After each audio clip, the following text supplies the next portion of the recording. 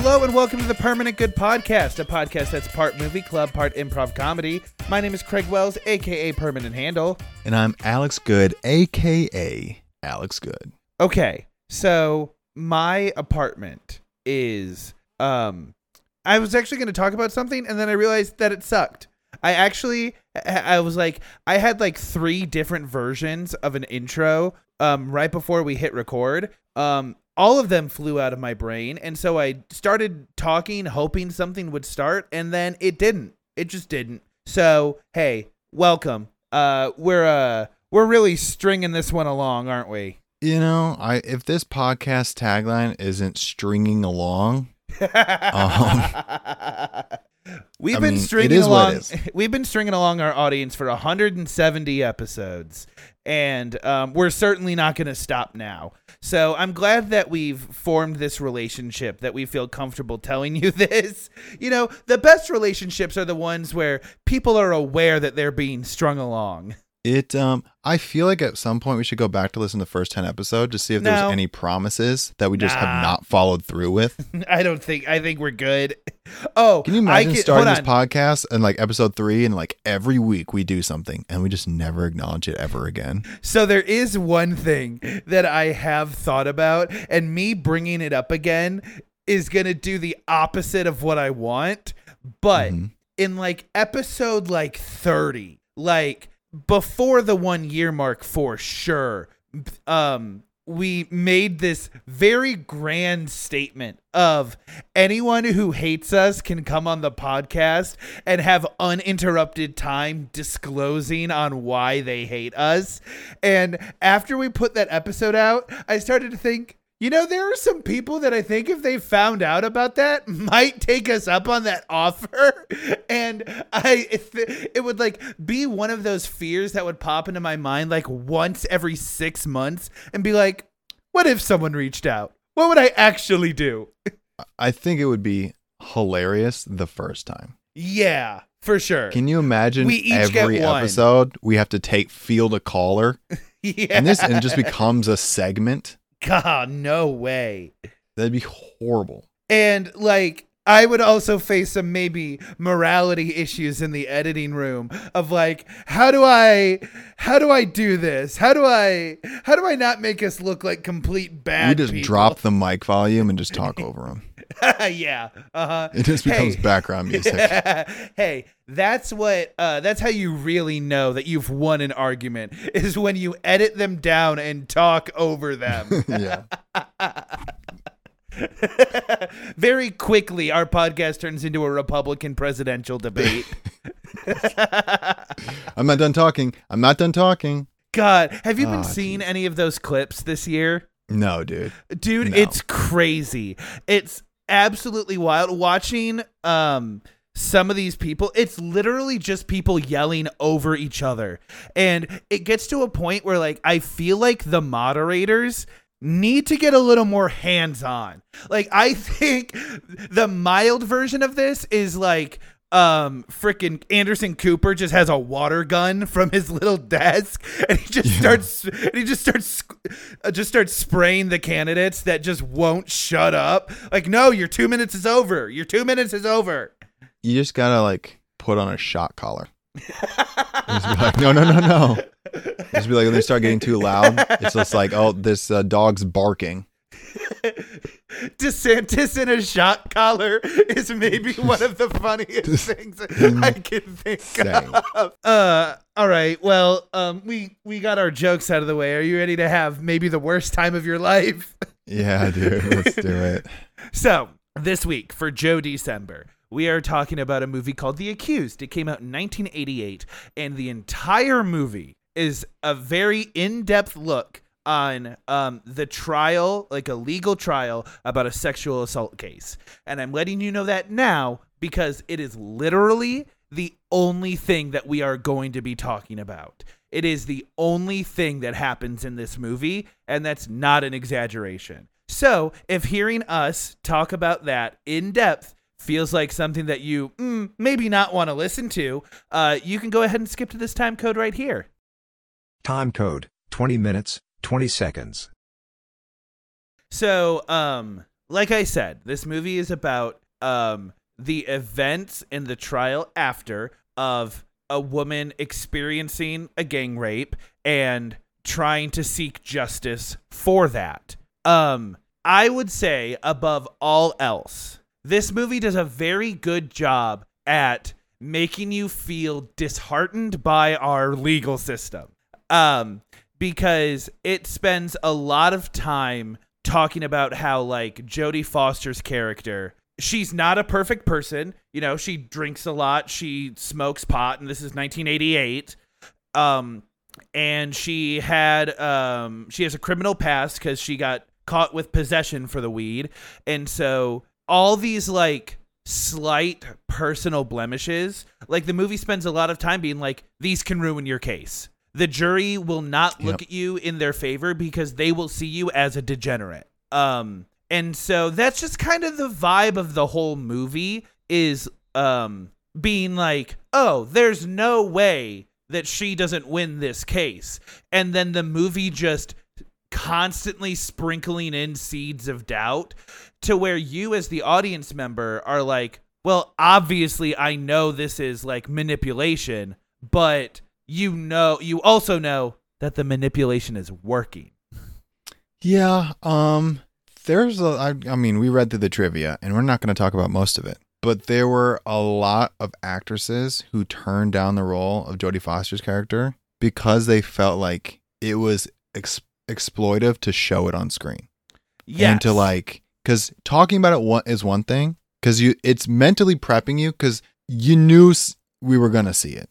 You don't know when, but the movie starts right after it happened. And then you go through the criminal justice system and you kind of see that. And at the very end, you get to essentially watch it. And so many people turn down the role because they're like, oh, this is like crazy that you're including this in the movie. And let me tell you, regardless of whether or not it should be in the movie, it is highly effective. Yes. And so I think more than anything, this movie does an amazing job pushing its message. It is very clear to the lengths of which sexual assault victims are not believed, questioned, doubted, like all the like public chatter about a case like this. And this case gets high profile. It's on the news. Everyone knows about it. She's getting recognized for it. And so the scrutiny that a case like that can come with is tackled very effectively in this movie. Yeah, the whole time you feel bad. The whole movie, you're like, there's nothing good happening.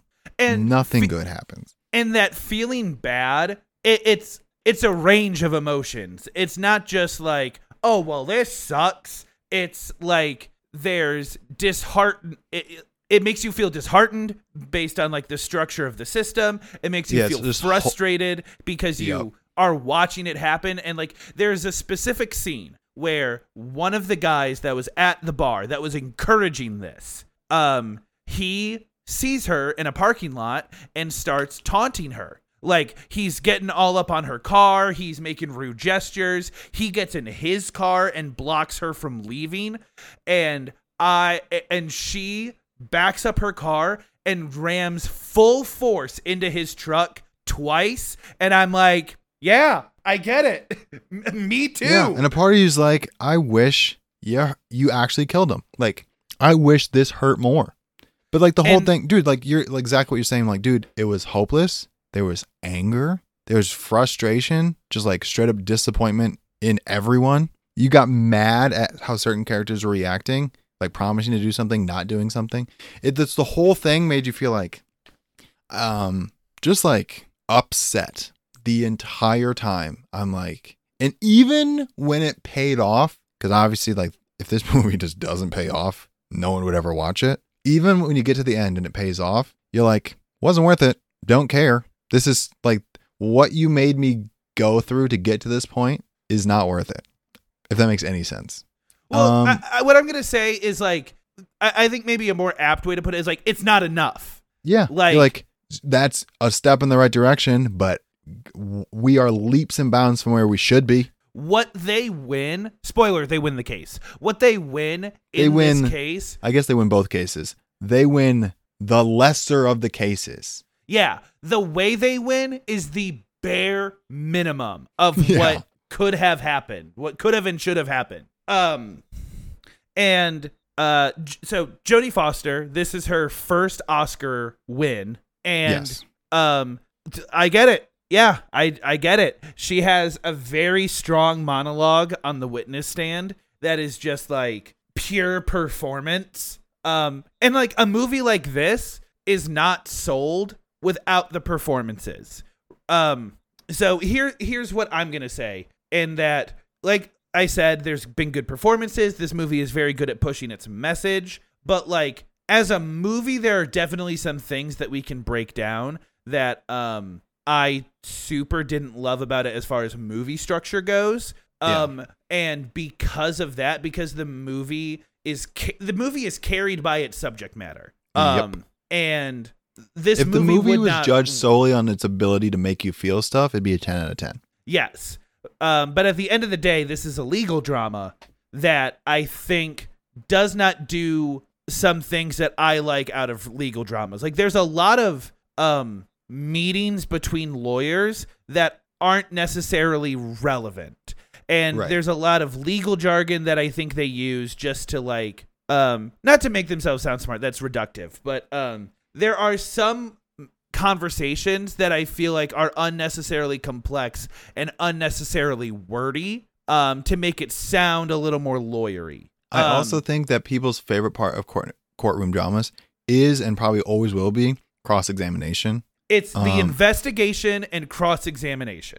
And there's very little cross-examination in this. Like 2 total minutes. But all this to say, like, this movie needed good performances. You cannot get away doing a movie like this and have people phone it in. And no one is phoning it in across the board. There are like some secondary characters that like you don't like, they're not, Oscar noms, but like they're trying their best. I feel like they could have been better. Yeah.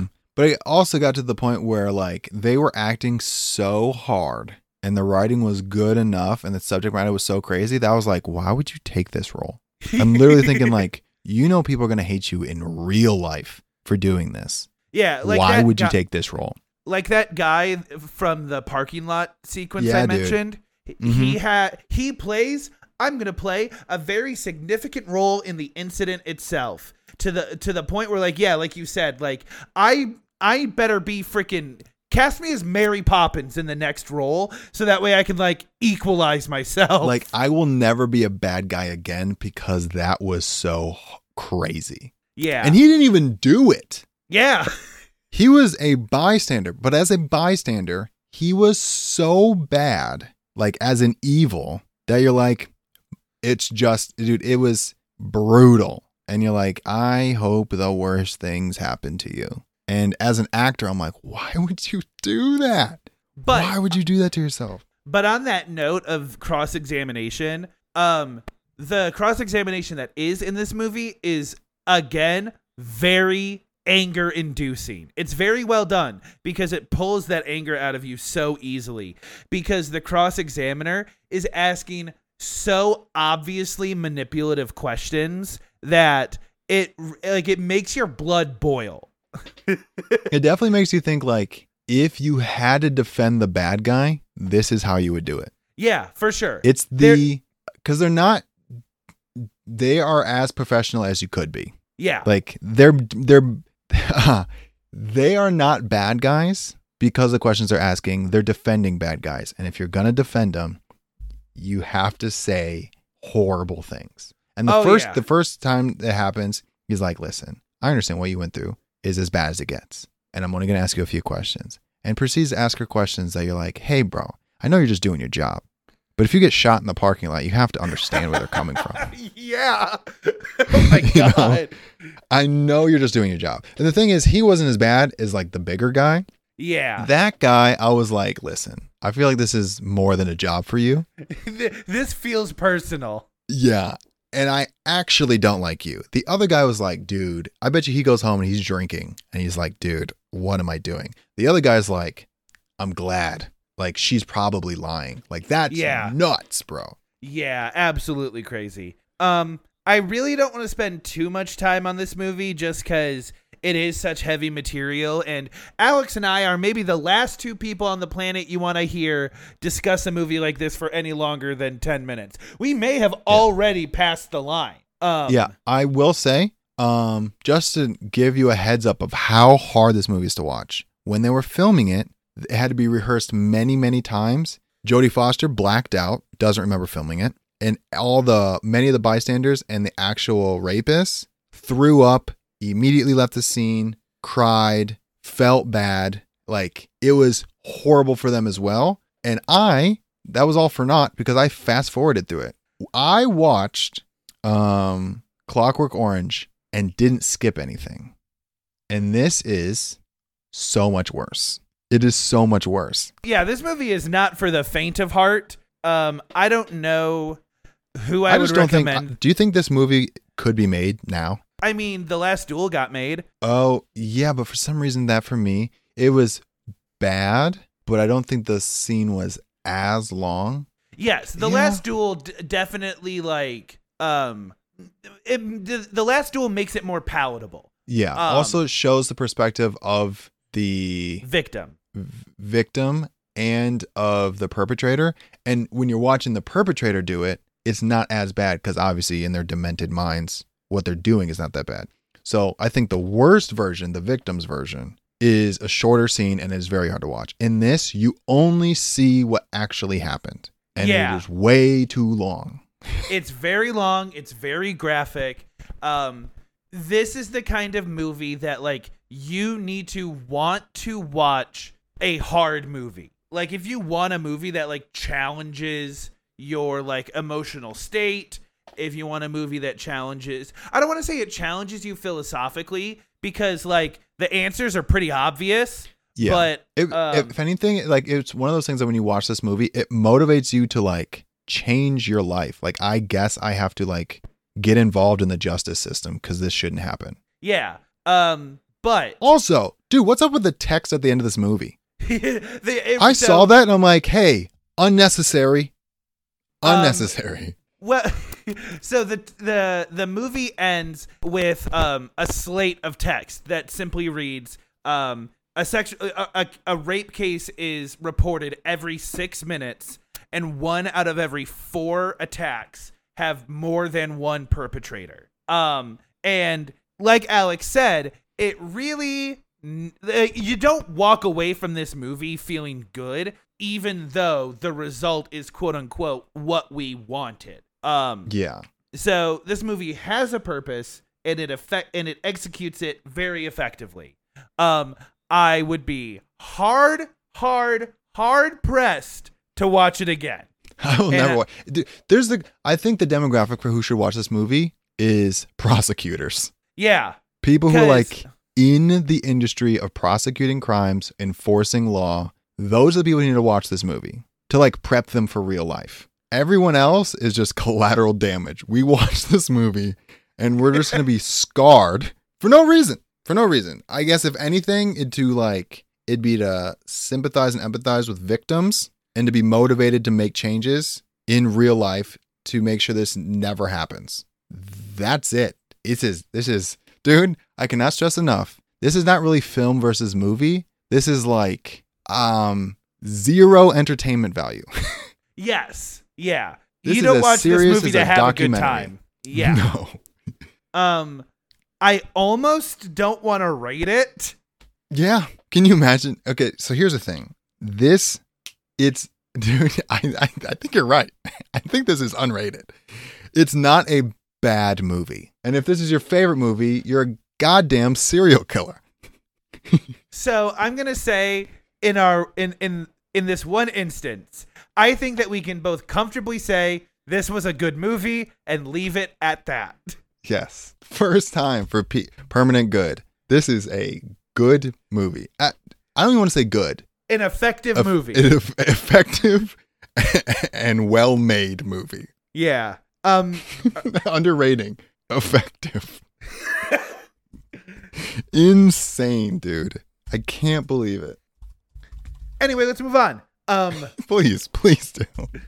All right, so we are going to do another moonlighting episode. I know we did one kind of recently, but we have a backlog to clear through. So cut us some slack. Let's start with the ones that we both watched. So let's start with The Killer. Okay. This is a David Fincher movie, who is the same guy that did Gone Girl and Social Network are the two that like people talk about. And Zodiac and Seven, and there's a lot. Yeah. But this movie is about a very meticulous hitman, and the first 5 minutes of this movie is showing us how meticulous and how prepared he is for each hit. And the movie starts with us showing us this sequence, and he's about to take out a target, and he fucks it up, and he kills. But that sequence is 15 minutes long. It is? Okay. It also makes me it's long enough that you think, is this going to be the entire movie? And then so it's not. And so he kills the wrong person in an attempt to clean up the mistake. The agency he works for tries to kill him, attacks his girlfriend. She gets sent to the hospital. And so now Michael Fassbender, who plays the hitman, is now on a revenge quest to kill the important people in the agency that tried to kill him and his girlfriend. Right. I think this is a very forgettable movie. I agree. And let me tell you why. Because I watched this movie at home on Netflix. Yep. I think if this movie had a proper theatrical run, I would have enjoyed this movie way more, because it is the kind of movie that requires just enough of your attention that you shouldn't be on your phone. Yeah, I agree. I also think this movie is too similar to many other movies. I was listening to another review on Joe and Ron on Talk Movies, if you want to go look it up. It's very similar to Gross Point Blank that came out in 97. I have not watched it, but I've heard it's just like that. Also, I think assassin movies are just in right now. They're just like I don't know if they've ever not been in the zeitgeist, but especially now.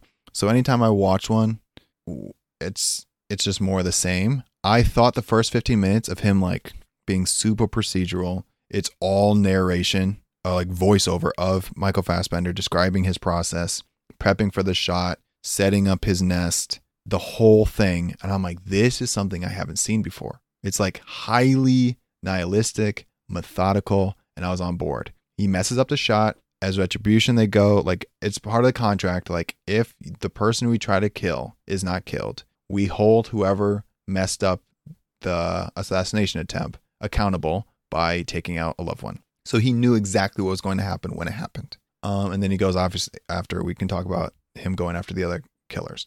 For me, once that happened, I'm like, this is just like every other I have a special set of skills movie. Like, John Wick got his dog killed. Liam Neeson got his daughter taken. There's always like a straw that broke the camel's back. This is the equalizer of you hurt this girl, something happened, and now I have to come for you. This is every movie, dude, of now I have to come after you. Yeah. And once that happened, I'm like, I'm never going to remember this movie. So what I did like about this movie is I really liked the way it was formatted, because every major sequence is formatted like it's another contract. Okay, and I thought that was a really cool way to present what he was doing. And I still think that his, even though it is overused, I will agree with you on that. It was still cool enough to get me to finish the movie. Yeah, I mean, I always finish movies, but the whole time I'm like, are you serious? Like, especially the Tilda Swinton killing, I'm like, sure, yeah. This is the most this person is a cold-blooded killer. Doesn't have a weapon on her, and you caught her at a restaurant with no security? What are you, nuts? Also, you're a cold-blooded killer, and you went with the Florida man, and you couldn't kill this dude's wife, who has zero training or experience? Like, you just tuned her up a little bit. I'm like, as soon as that happened, I'm like, what is going on? And then she's like ordering her last meal and drinking. I'm like, this is so weird. I thought this woman was going to be like us, like special kind of assassin. Like, she already like spiked his drink. There's a bomb under this seat. Something like 3 steps ahead. Dude, she was so far behind that I'm like, she should have went into hiding. This is insane. Does this chick even have an alias? Like, he found her so fast. Yeah. So I would say of all the David Fincher movies that I've seen, which is, hold on, how many David Fincher movies have I seen? I shouldn't have brought this question up because I think the answer is Gone Girl, Social Network. I've seen all those. I think I've only seen Gone Girl and Mank and now The Killer. I need to watch more David Fincher movies. Hold on, I need to some episodes of Mindhunter. Oh yeah. Dude, Mindhunter is what this movie should have been. Yeah, it would have been better as Mindhunter. I've seen he also did Fight Club. I've seen quite a few of his movies. This is, and it's not even close, my least favorite. Yeah. I liked Mank more than this. But I'm just like, this just isn't. I wouldn't say this isn't for me. This is supposed to be for us. We are the demo. And I just think other movies do it better. I'm giving it a 5.75. Yeah, I'm giving it a 6. Sure. Easy enough. Blue Beetle. That's a movie. So Blue Beetle is what it's a superhero movie about you want to take takes this one? place in the DC universe. It's much like Metropolis is like New York. Central City is supposed to be what? LA? Chicago. And then Gotham is just like Jersey. Dark Jersey. This is supposed to be Miami and the Keys. They have fake names for all that stuff. Wouldn't you know, George Lopez, very important to this movie. Very big. I thought he was just going to be a side character, maybe a cameo. Not at all. Blue Beetles, basically, there's an ancient artifact that chooses this guy. And then he fights off a corporation that wants to use that device to make super soldiers. If this sounds highly familiar, it's because it's a lot like many other movies. There's a Chosen One and super soldiers. And so when this movie came out, a lot of people were like, it was better than I thought it was going to be. Like, I actually really enjoyed it. And I unfortunately never got around to seeing it in theaters. But when it came on Max, I'm like, all right, let's watch it. And so I watched it, and I'm like, did we watch the same movie? I think this would be better than you thought it was going to be if you expected bad movie. Yeah, if you expected like garbage, David Ayer Suicide Squad, then yeah, maybe you would like this movie. But as someone who was expecting like how the first Shazam was better than I thought it was going to be, I was expecting that. No. Okay. This is as good as I thought it was going to be, which is okay. So here's what I didn't like about this movie. And there are 2 major things. 1, this movie was marketed very much as an unwilling hero. The tagline on the poster is Jaime Reyes is a superhero, whether he likes it or not. Yeah. At no point in this movie does he show a strong resistance to being a superhero. And I'm going to be honest, he does very little superheroing at all. I thought the Reyes family was super annoying. I did not like most of them, George Lopez most of all. I think the zany uncle character is very hard to get right, and this movie did not. Everybody was way too overbearing. Everybody was talking over each other. Nobody could get a word in, and I just felt like living with that family sounds like a nightmare. I don't know how much to chalk up to this as a cultural difference. Like, the whole family is Hispanic. Yes. So that part didn't bother me. What bothered me is obvious tropes, plot holes, stuff like that. I got angry when the grandmother had the minigun. Yeah. She's like, you don't know what I did during the revolution. I'm like, did you fight with alien technology? Because you're also you did it 60 years ago. This is like, it just made me mad. And There's very few redeeming qualities in this. This is what I expected from a character most people didn't know about getting a main movie. Like, this is what I expect from like Cyborg getting his own movie. This is what I expect from like, I wouldn't say Hawkeye because he's been in enough movies, but like it's giving a side character their own movie and no support from the greater superheroes. Like, even Flash had greater support from like, all right, we got to pull in Batman, we got to pull in Superman, we got to pull in other people so that we care about this guy. This guy had no support at all, and it's just mediocre for me. So you are tapping into one of the things that I don't like about this movie. So this movie has a heavy focus on Ted Kord. So Ted Kord was the Blue Beetle before Jaime Reyes in the comics. And right. In Ted Kord's version of Blue Beetle, nothing was alien. It was all technologically based. He was he was like a dorky Bruce Wayne. And Jaime Reyes' Blue Beetle. It's actually Jaime, but you can keep calling him. It's Jamie or Jaime. Jaime. Okay. Yeah. I can't believe you let me say it 4 times without correcting me. I kept thinking that like, you know what? Don't even worry about it. We figured it out now. Regardless, his version of Blue Beetle is much more, it's all alien based. So I think this movie it wanted the Ted Kord aspect because Ted Kord is a more famous Blue Beetle, but it's not practical to make a Blue Beetle movie about Ted Kord because he's not relevant anymore. Right. And so if they had just let Jaime do his own thing, and that would have made for a much better movie. The fact that Jaime was trying to live up to Ted Kord's legacy, a legacy we don't even know about. Yeah, don't even know. There's so much lore attached to this that you just don't know, and it's glossed over in exposition. So this movie needed to be exclusively a Ted Kord movie or exclusively a Jaime Reyes movie, and it was neither. So that's why I feel like this movie feels so bloated and under-supported. Yeah, there's 5 out of 10. Quite a few flaws. Yeah, 5 out of 10 is fire. It's just a movie. What you got next? The Flash. Yeah, okay. This movie rocks, bro. Oh my God. This movie rocks. I was afraid you were going to say that. There are flaws, straight up. Like the CGI, I remember you saying, yo, shout out to the PS2 graphics. When it happened, it was jarring. Yeah, and it's right out the gate, too. I'm like, whoa. It goes from being really good to 3 minutes later being garbage. Like, the face renders are so bad, I don't know who they're supposed to be. That being said, it makes me mad that this movie's not going to be canon, because I'm like, oh, dude, this movie's pretty good. Michael Keaton coming back, fire. George Clooney at the end, I loved it, dude. I soaked it up.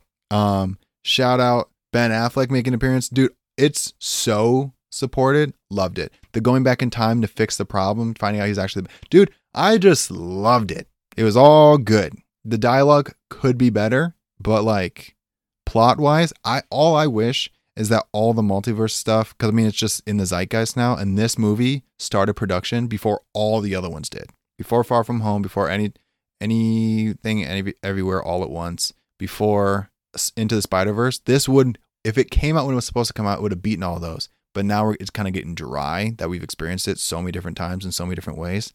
It freaking slaps, dude. I loved it. I would watch it again. Okay. I'm a fan. I've already said my piece on it. I will not dig up that grave once more. Yeah, I'm going to give it a 7.5, 7.75. Banger, dude. When I watched this, I'm like, I kept waiting for it to get bad. I'm like, no, I'm on board with this. I'm on board the whole way. All right. Fair enough.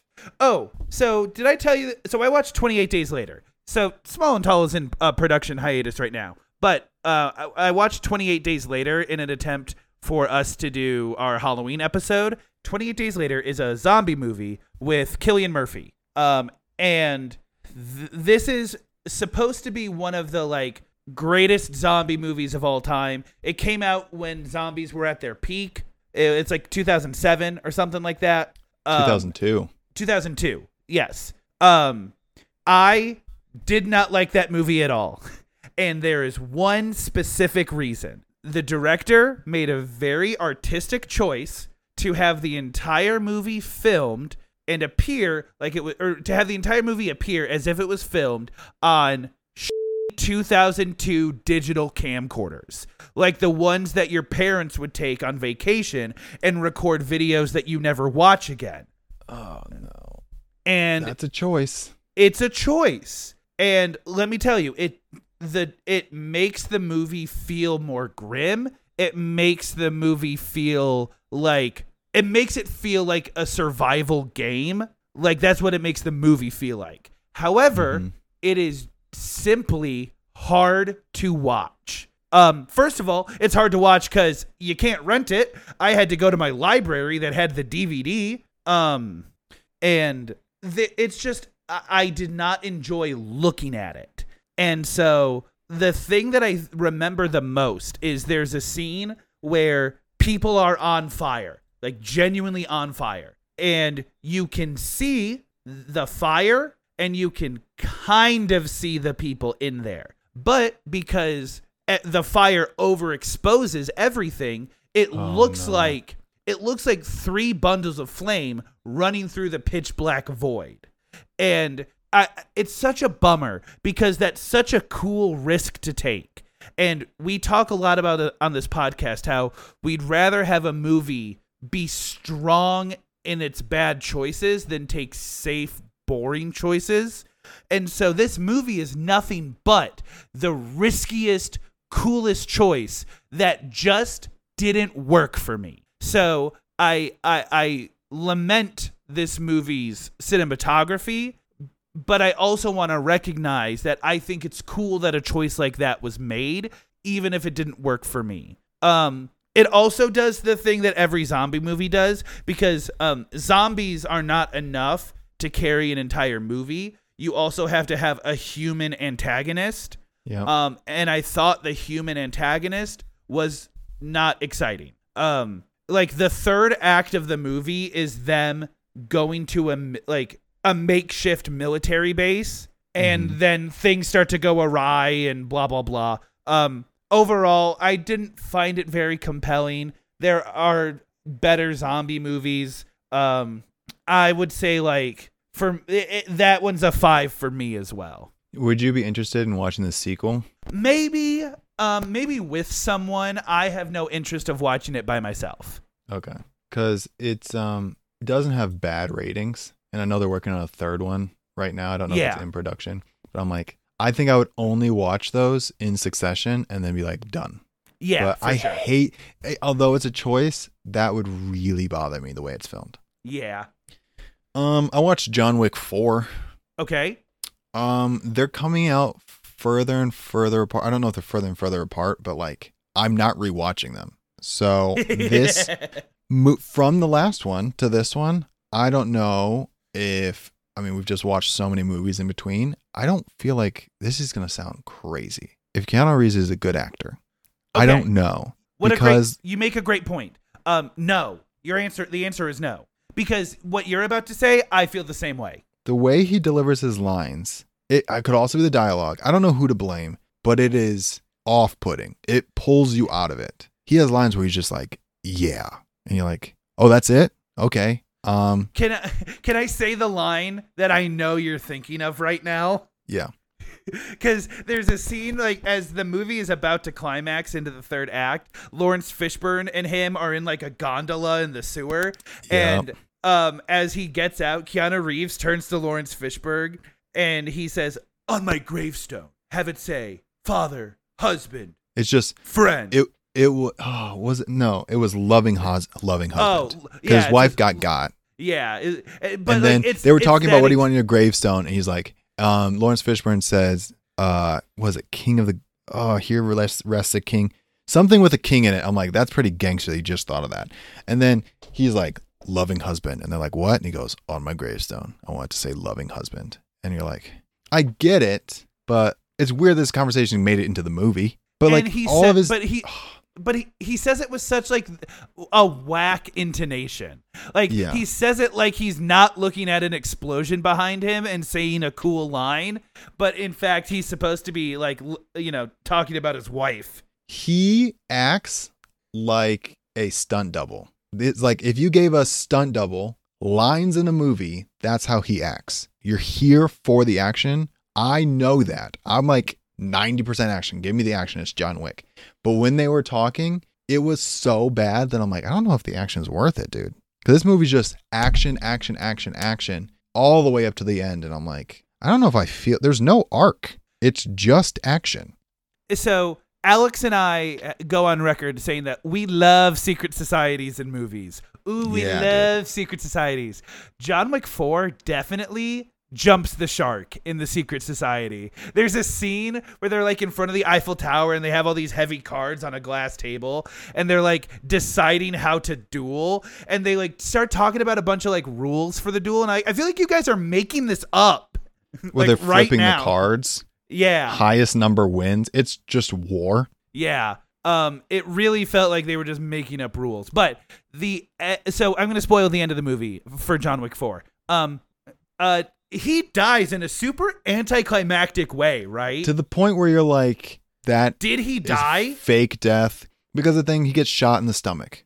And that kills him, which is crazy because he also shoots a guy in the stomach and that guy walks away. So I'm like, then why are you dying? This doesn't make sense. And you just see him collapse on the steps, and then it cuts to him, his gravestone saying loving husband. And I'm like, I don't believe it.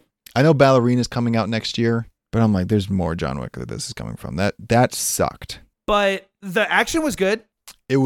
Action was nuts, dude. There's a really cool scene where they like do an overhead shot with a fire shotgun. Oh yeah. That's a cool sequence. I'm like, am I playing a video game right now? Dude, that was so cool. You see him shooting through walls and stuff. The stairs scene towards the end, like third act. I'm like, dude, we're going to be fighting on these stairs for 15 minutes. That's one of my favorite scenes in the movie because John Wick falls down the stairs in an incredibly comedic way where he falls down like 7 flights of steps and they show every single one. Dude, it's more than 7. It's like a dozen. He gets to the top. He falls all the way down. And you're like, well, that was 6 minutes wasted. And then he's got to go up again. He falls down half of them. And I'm like, if this happens one more time, I swear to God, it's crazy, dude. I don't know. I also don't know how I feel about the antagonist/protagonist with the dog. I don't know. My Letterboxd review for John Wick 4 was, once I noticed that there was a dog that specifically bit people in the nuts, all I could focus on was how often people got hit in the nuts in this movie. Yeah. Shout out to the command being nuts. Yeah. I'm like, what? So this movie, crazy on the action. But I mean, like, the plot was so lacking, it detracted from me. So I'm going to say 6.5. This was like straight up Fast and Furious Transformers level action. Yeah. Like, it felt like wild, but it is what it is. I watched Wish. Okay. Excited to hear about it. So Wish is the 100th anniversary celebration movie that Disney put out. And I think that as a 100th anniversary celebration, it's very serviceable. They do a really cool job of blending several art styles. This movie received a lot of scrutiny on the internet that this movie didn't deserve. A lot of people were complaining about the art. Nothing about this movie is good out of context. So people were complaining about the art style and how it looks unfinished. That's because it's part of a bigger puzzle. People were complaining about how some of the songs were written. That's because you were hearing a clip and it fits into a bigger puzzle. Right. So as a 100th anniversary celebration, it's serviceable. The art is cool. The music is fine. It's not great. It's not good. The music is fine. And this is one of the struggles of like a movie getting decimated, and then I have to defend a movie even though I think it's okay. Like, I sound like I'm like, you know, writing on this movie, but like the dude, it wasn't that bad. Yeah. There's a talking animal companion. hardly relevant to the movie. Like, not annoying. It's fine. As a movie, it's not good. But if you go in with the mindset of this is 100% nostalgia bait, then and you give in to the nostalgia bait, then it's fine. It's fun. It's definitely something you watch on Disney Plus when it comes out with your family and being like, oh, those look like the raccoons from Pocahontas. Oh, this is a reference to the fairy godmother. Oh, this is the magic mirror. So I would say you don't need to see this movie in theaters. It is a perfectly fine Disney Plus movie. The songs are okay. A lot of the songs, people are saying like, these songs sound AI generated. No. What these songs are purposefully written to be placed outside of the context of the movie. Okay. Like there is a song where Ariana DeBose and Chris Pine are singing about like the concept of holding on to a wish. And they use very generic, lovey language. So as I was watching it, I'm like, oh, they want people to use this on TikTok so that way they can like talk about their kids or whatever. Like, oh, I want to hold on to you. I want to cherish you. I want to make sure that you are nourished. And I want to like make sure you see the warmth of life. And I'm like, okay, they want us to use this like in real life. So it's okay. Nothing to write home about. The star. Oh my God. There's one thing to write home about, and it's the star. There's like this anthropomorphic star, and he's so cute. Oh, it's such a cute star. If you Google Wish star, it'll be like, oh, that's so cute. But whatever. It's like a 5.75, maybe a flat 6. Gotcha. I watched Leo, Adam Sandler's new movie on Netflix, co-starring Bill Burr. Dude, this movie's good, and it's funny, bro. It is actually funny. This does a lot of that Shrek stuff where the jokes go right over the kid's head, but like the adults are like, that's real funny. And it's just a great family movie. It's got a bunch of like hidden voices in there, like Joe Coy, the comedian's in there. Allison Strong, Jason Alexander, aka Costanza, Cicely Strong's in there. I think both of his daughters play students. Both of Adam Sandler's daughters play students. It's just a good movie, dude. My daughter's watched it 3 times now, and enjoyed it every time. I watched it with her, enjoyed it every time. It's just funny and wholesome, and I liked it, and I will watch it again. I don't even want to talk about it too much. It's about class pets, and in this movie, animals can talk, and the lizard thinks he's going to die. He's 74, about to turn 75, and the life expectancy on these lizards is 75. So he's like, screw it. I'm just going to start talking to these students and teach them life lessons because I don't want to be forgotten with every other class pet. So he starts talking, and it's just a good movie. I highly, highly recommend watching it with your family, watching it with kids. If you don't have those, watch it yourself. It's 100% worth it as a kid's movie for adults as well. I'm going to give it 7.75. It's good, dude. Whoa, wow. All right. No, which is high for a comedy. It is a comedy. 7.75 is high, maybe a 7.5.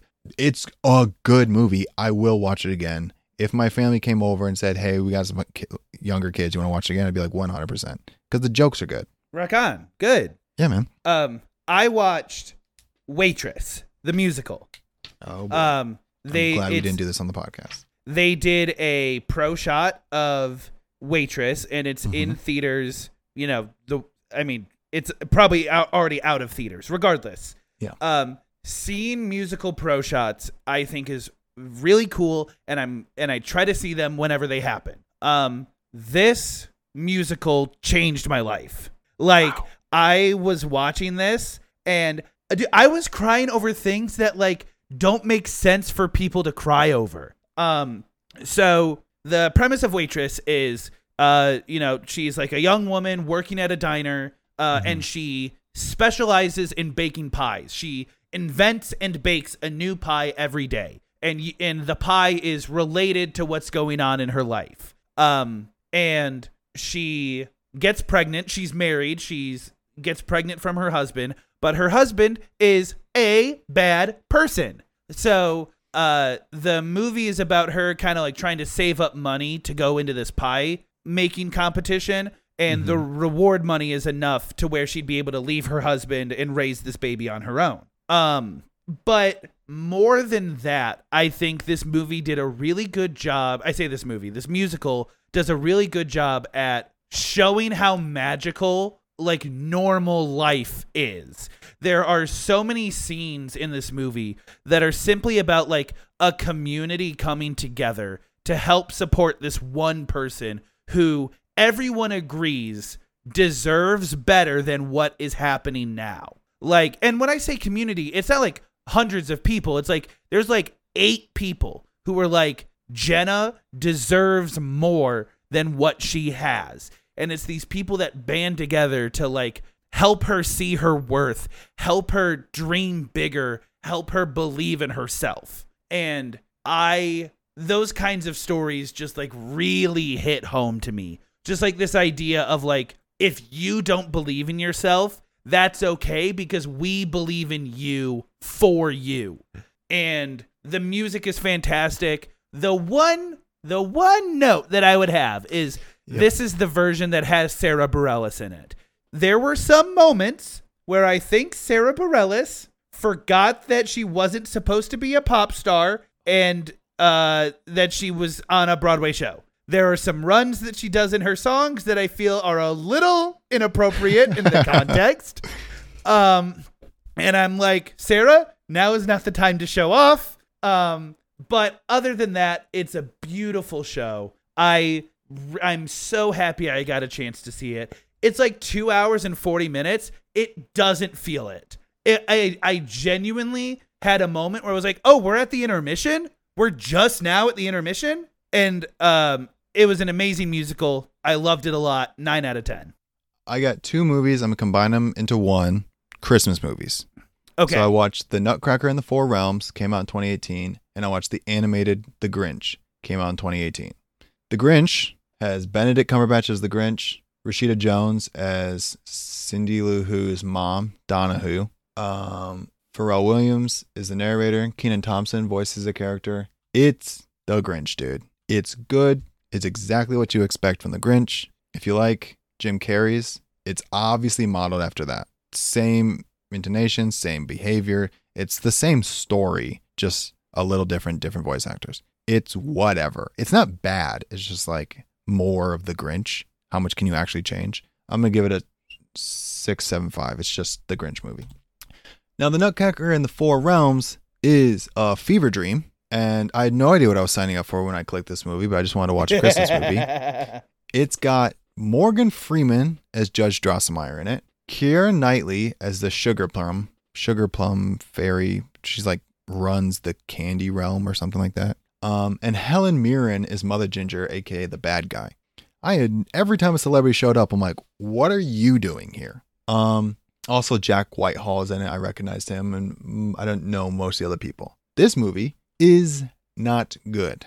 I've been spoiled by A24 child actors who might as well be adults. Their acting is so good. This, not so much. The writing, whatever. I think if anything, I was surprised by the production value on a Christmas movie and the celebs they got in it. It's basically also they just stole ideas from other people. Like this has serious Narnia vibes. Like time slows down when she's in the other world. She walks through something and all of a sudden is in the other world. She has to help them out, finds out she's a princess when she gets there because her mom had already been there and she was the queen. And then she has to reunite the Four Realms. No one should watch this. If you have to watch it, there's like the Nutcracker is a side character. There's like Nutcracker music in the background, but they never like straight up acknowledge it. They have a ballet sequence that lasts 7 minutes. I'm like, oh, we ran out of time. This movie's an hour and 39 minutes. And they're like, let's just throw the ballet in. Nutcracker's a ballet. Just throw ballet in there. And they do. And it's used as exposition. It's not a good movie, dude. IMDb has it rated at 5.6. So, and they notoriously rate high. This movie is a 4.75, dude. Don't watch this Christmas movie. There's too many other good ones. This movie's just weird. I bet you this movie would be great with your friends, roasting it while high or drunk. I've said that for a couple movies now. This is one of those movies. Like, what are we watching? So I watched a movie called Dark Shadows. This movie came out in 2012. It is directed by Tim Burton and has Johnny Depp and Helena Bonham Carter in it. Right. And I know that some of you guys might be thinking, a 2012 Tim Burton movie starring Johnny Depp? I don't recall that one. Hey, there's a reason. It's because this movie's bad. So this movie is about a vampire who was buried alive for like 300 years. And when he gets brought back, he has to adjust to modern life. It's not modern life. It's like 1980s or 1990s, but modern compared to the 1700s. And the person that turned him into a vampire is still alive and manipulating the town that he lives in. And it's like part him trying to find romance, part him trying to get revenge on the person that made him a vampire, and it's a mess. It is a clutter of a movie. All-star cast though, dude. All-star cast.